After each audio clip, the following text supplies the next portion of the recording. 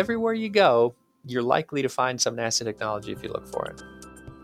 The technologies we've developed have spanned so many different industries and been around for so long and touch people's lives in so many different ways.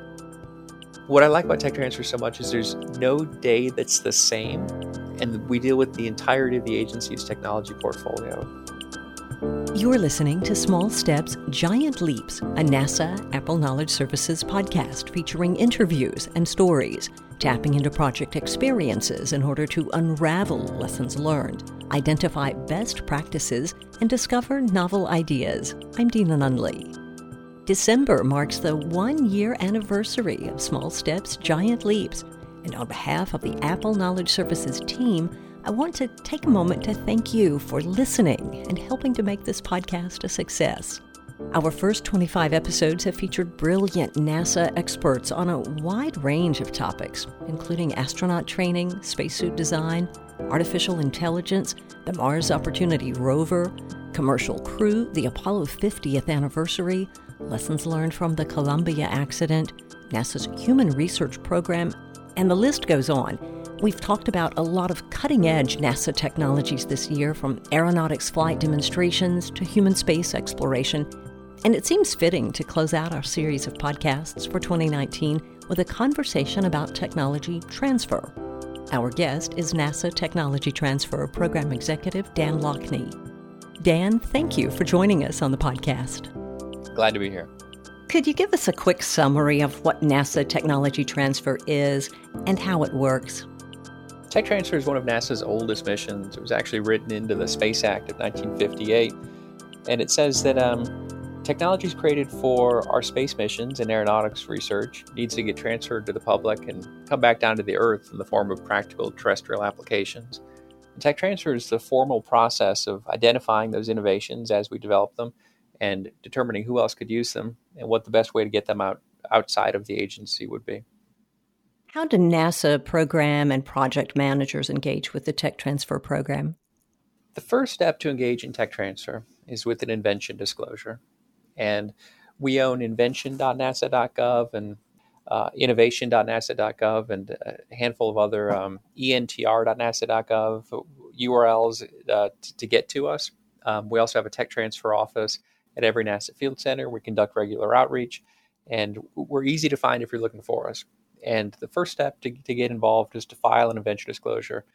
And that's if you have a new idea, a new concept, new technology, new method, new material, anything new that you've developed, try to talk to us about it. We'll figure out who owns it, who else could use it, and the best way to get it out to those people. What makes technology transfer a vital part of NASA's mission? So we exist on the edges of NASA's missions. You know, the first mission that NASA has is to explore the universe and our place in it. So you think of NASA missions as, the human space flight, the robotics, our aero research, and that really is the core work that NASA does. But tech transfer is also in there, and it's part of what the public expects us to do. You ask the general public, the person on the street, has NASA technology benefited humanity? The answer is always yes. They may not know the specifics, and oftentimes, if they do know the specifics, they've got them wrong. We get credit for things like Tang and Teflon and Velcro, and we didn't invent any of those. But there are thousands of technologies we did invent that improve people's everyday lives. And so the public expects we're doing it, and that makes it kind of one of NASA's core missions. It's also written into the Space Act and several other federal laws, and it's in policy. And yeah, tech transfer is this responsibility that we have to the American public to repay their investment in our privilege of working in this industry. When you look at space and aeronautics technologies that have been developed and successfully transferred during NASA's 60-year history, what are some of your favorite stories? So that's difficult, and I get that question a lot. It's a little bit like asking a mother to tell you which child is her favorite. And unless you're my mom, I think that would be kind of difficult. It really depends on the person asking the question. The technologies we've developed have spanned so many different industries and been around for so long and touch people's lives in so many different ways. if it's the fetal heart monitor that we developed in the 1970s and into the 80s, and you were able to determine that your pregnancy was sound back then and have that reassurance, you would probably find that you might think that was one of the better ones. If you were one of the many people whose lives were saved or extended by one of the implantable heart devices that we developed over the years, there have been several, that might be the one you go to. We developed the first infrared thermometers. So if you were a baby who was able to have your temperature taken through your ear versus how they used to do it with babies, you'd probably be appreciative of that. I know my dogs also get the infrared thermometer in their ears, and they much prefer that to the other method that they used to use at vets' offices. So it depends on who you are and where you're coming from, which technology would be the best. One of my favorites, though, is the camera in your cell phone. It's an actual invention that NASA created. We own the patents on it still, and we've received royalties from all the major cell phone manufacturers. And it's developed by a guy named Eric Fossum out at JPL. And he was working on a high resolution, lightweight camera that didn't use a lot of energy. We developed this thing for satellite applications, and we brought it back down to Earth, and we were looking at it. And we said, who could use a miniature camera like this? And we didn't know. This is before cell phone cameras existed. Our initial thinking was that this had a very small, narrow market, this miniature camera that we developed. And we were thinking specifically spies could use it, or secret investigators. Like this was all the movies and TV shows you watched in the 1980s where people would sneak into offices and open up the file cabinet and take the file of evidence down and open it up and snap a little picture with the miniature camera. That's what we were thinking. But it turns out that's a very small market, and we were way off. I mean, Nokia approached us and said that they thought they could put this camera in a cell phone. And quite honestly, we thought that idea was kind of absurd. Who's going to want that? A camera in a telephone? That's ridiculous. They were right. As evidenced by us all having and using one regularly. So yeah, that's kind of one of my favorites in the sense that it seems obvious now that everyone would carry this miniaturized high resolution camera on them. And of course, it would be part of a phone. And I think of my phone more as a camera than I do a phone these days. But we weren't thinking of solving that problem. We were working on this entirely unrelated issue, and then came up with this device that now we consider ubiquitous and a necessity. So yeah, it's those types of unexpected ones that we don't know to predict that make a big impact that I'm excited about. This is just so interesting. I'd love for you to share some more stories. That obviously sounds like it was more of a space type of a technology that was developed. What about aeronautics? Are there some that come to mind for you? So if you've been on an airplane, which I imagine that many of you have, you can't get on an airplane these days that hasn't had significant impacts through aeronautics research. Whether it's the chevrons of the engines or the blended upturned winglets or the kind of upturned 90-degree angle at the end of the wings, lightweight materials, or the amazing work that we've done with understanding and improving how airplanes move about the national airspace. But a kind of unexpected, neat one that people don't know about is Tempur-Pedic. It's the mattress that's material that's solved that problem that we all have when you've got that glass of wine that you need to keep steady on your mattress somehow, but you also need to drop a bowling ball on the other end of it. You don't want the wine to spill. You can use that Tempur-Pedic mattress as their commercials demonstrated to us for a decade, that age-old problem. That actually comes, that viscoelastic memory foam that's now we're familiar most with it as Tempur-Pedic, but it's a public domain technology now. That was developed as aeronautics research back in the 1960s by NASA as a vibration dampening for airplane seats, so that pilots would be forced to sit in these vibrating chairs for long periods of time, and it was contributing to their fatigue. And we realized if we could reduce the vibration in their seats, that you'd have less fatigue in the pilots. So that's a common, ubiquitous, everyday example that people know about, but probably didn't. And they knew it came from NASA, but they didn't realize that it came from aeronautics research. You've mentioned several technologies that are ubiquitous at this point. Are there also a lot of technologies that have been transferred that maybe everybody doesn't know about, but they're really making a lot of impact in certain areas of our lives? Absolutely. More often than not, though, and this is the opposite answer to your question, and then I'll answer your question properly. More often than not, though, NASA technologies are so specific and they're so niche that we end up making minor but significant contributions in, a valve or a component that improves the manufacturing process or a lot of industrial applications. So more often than that, it's small businesses we're working with to solve small problems. And to get these heavy hitters is fairly rare, but it is always the fun part. So one example of another ubiquitous one, and this is one of my favorites.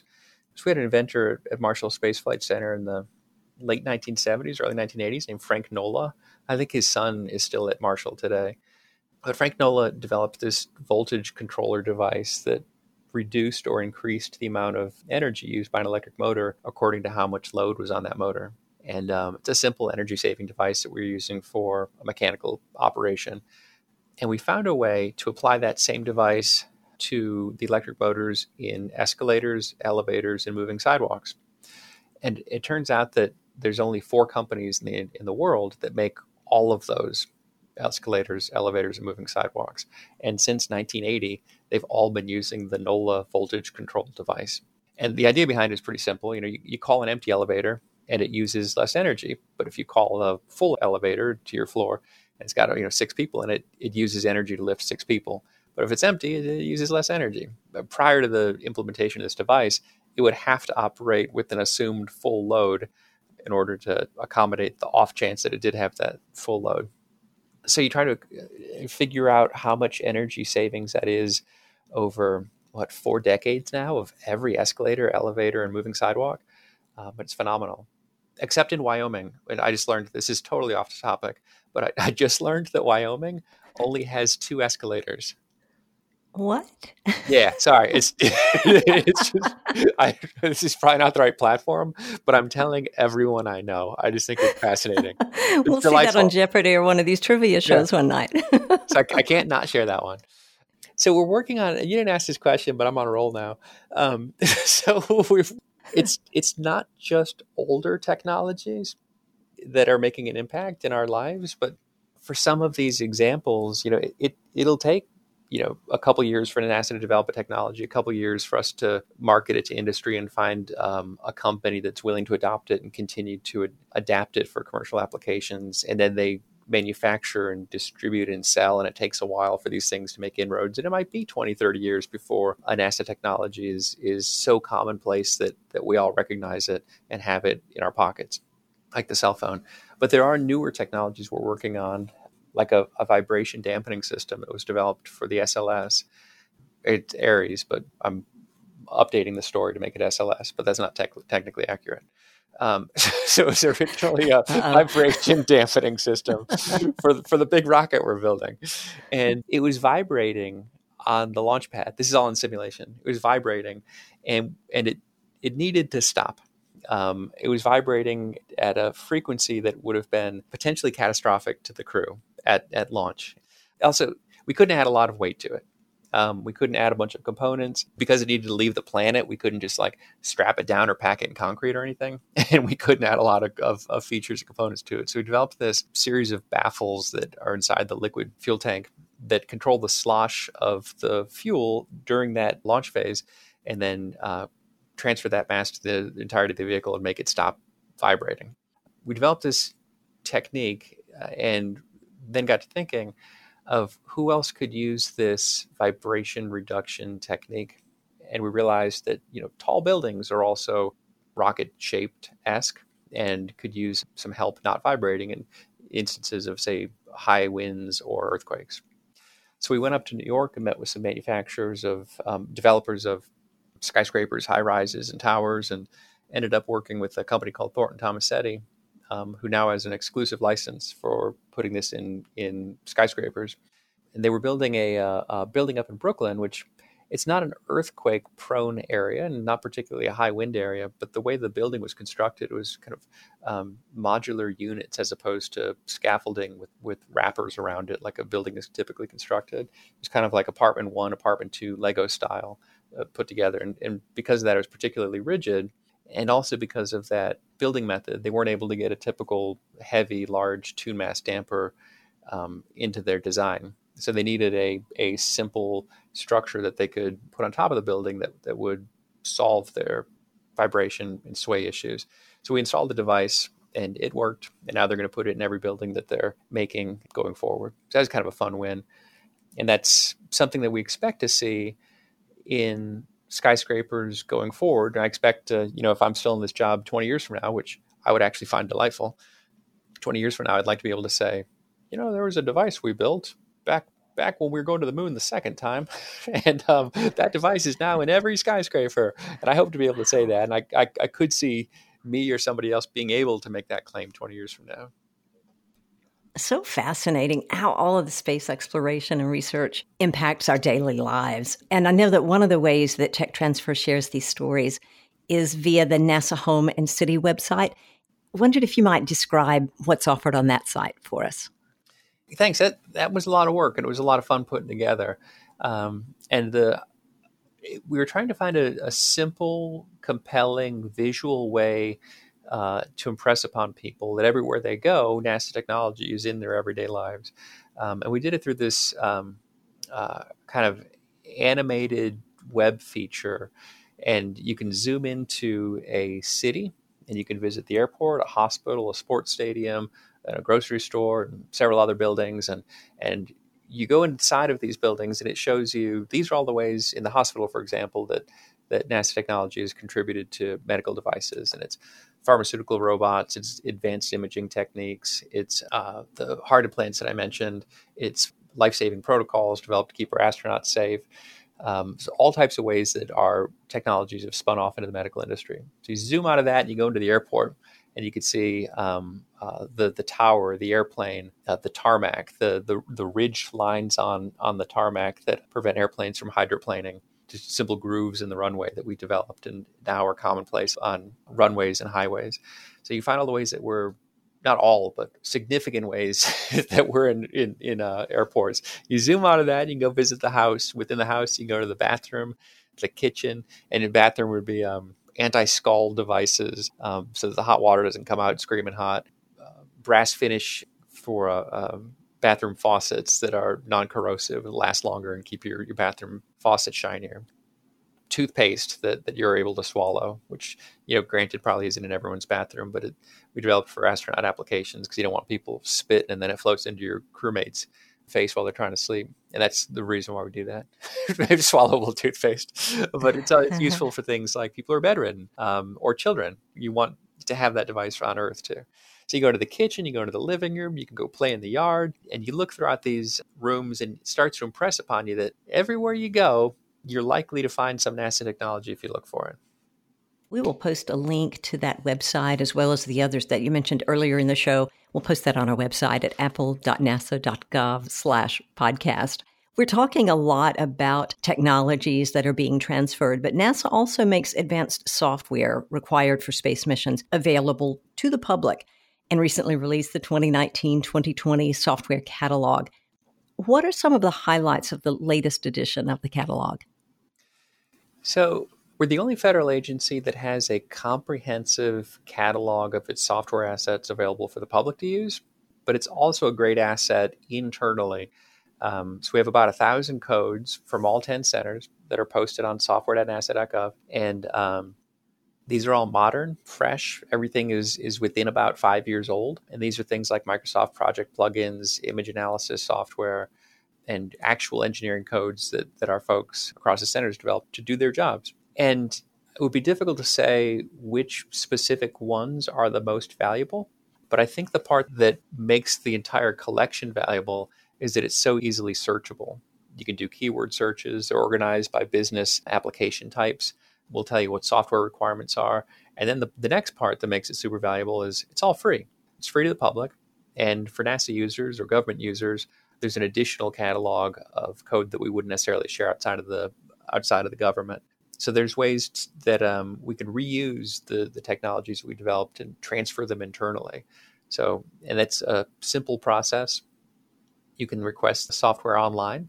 It's all processed out of a central location. And then we have a repository where we keep the code. And you send us a request for it. We look, make sure you are who you say you are and that the code is appropriate to give to you. and then we'll send you a link and you can download it. That accessibility for 1,000 free NASA-developed engineering tools, I think, is the key. Are there other tech transfer resources that might be of interest? Yes. We put everything online. Everything's at technology.nasa.gov. And there's 3 major components of that website. The first is our patent portfolio, and that's hardware that we've developed and patented. And we only patent for the purposes of commercialization. We don't patent for research prestige. We went to the moon, and I think that gives us plenty of prestige, at least for a couple more decades, and at least until we go back, and even better this time, or until we get to Mars, we still have that plenty of research prestige. We've already planted our flag there. So we only patent for the purposes of commercial potential, and with the belief that a patent is necessary for a company to compel the resources necessary to invest in bringing that technology to market. So the first element of technology.nasa.gov is our patent portfolio. The next element is our software portfolio, which I mentioned, and that's 1,000 free codes that's available internally, externally. And I should mention the patents, while they're primarily for market application, internal to NASA, I think it's interesting to take a look at them too and still see what your colleagues at the other centers have come up with. And the patents are sometimes, you could view them as a proxy for knowledge and capabilities at a center. So patents, software, and then the third element on that website is our spin-off technologies. And those are all examples that we've recorded in the history of the agency of ways that NASA technology has benefited the public. And there's a searchable database there, and you can go in and type in your favorite keywords. You can search by state, you can search by center, and you can start to learn all the different ways that NASA is in your everyday life.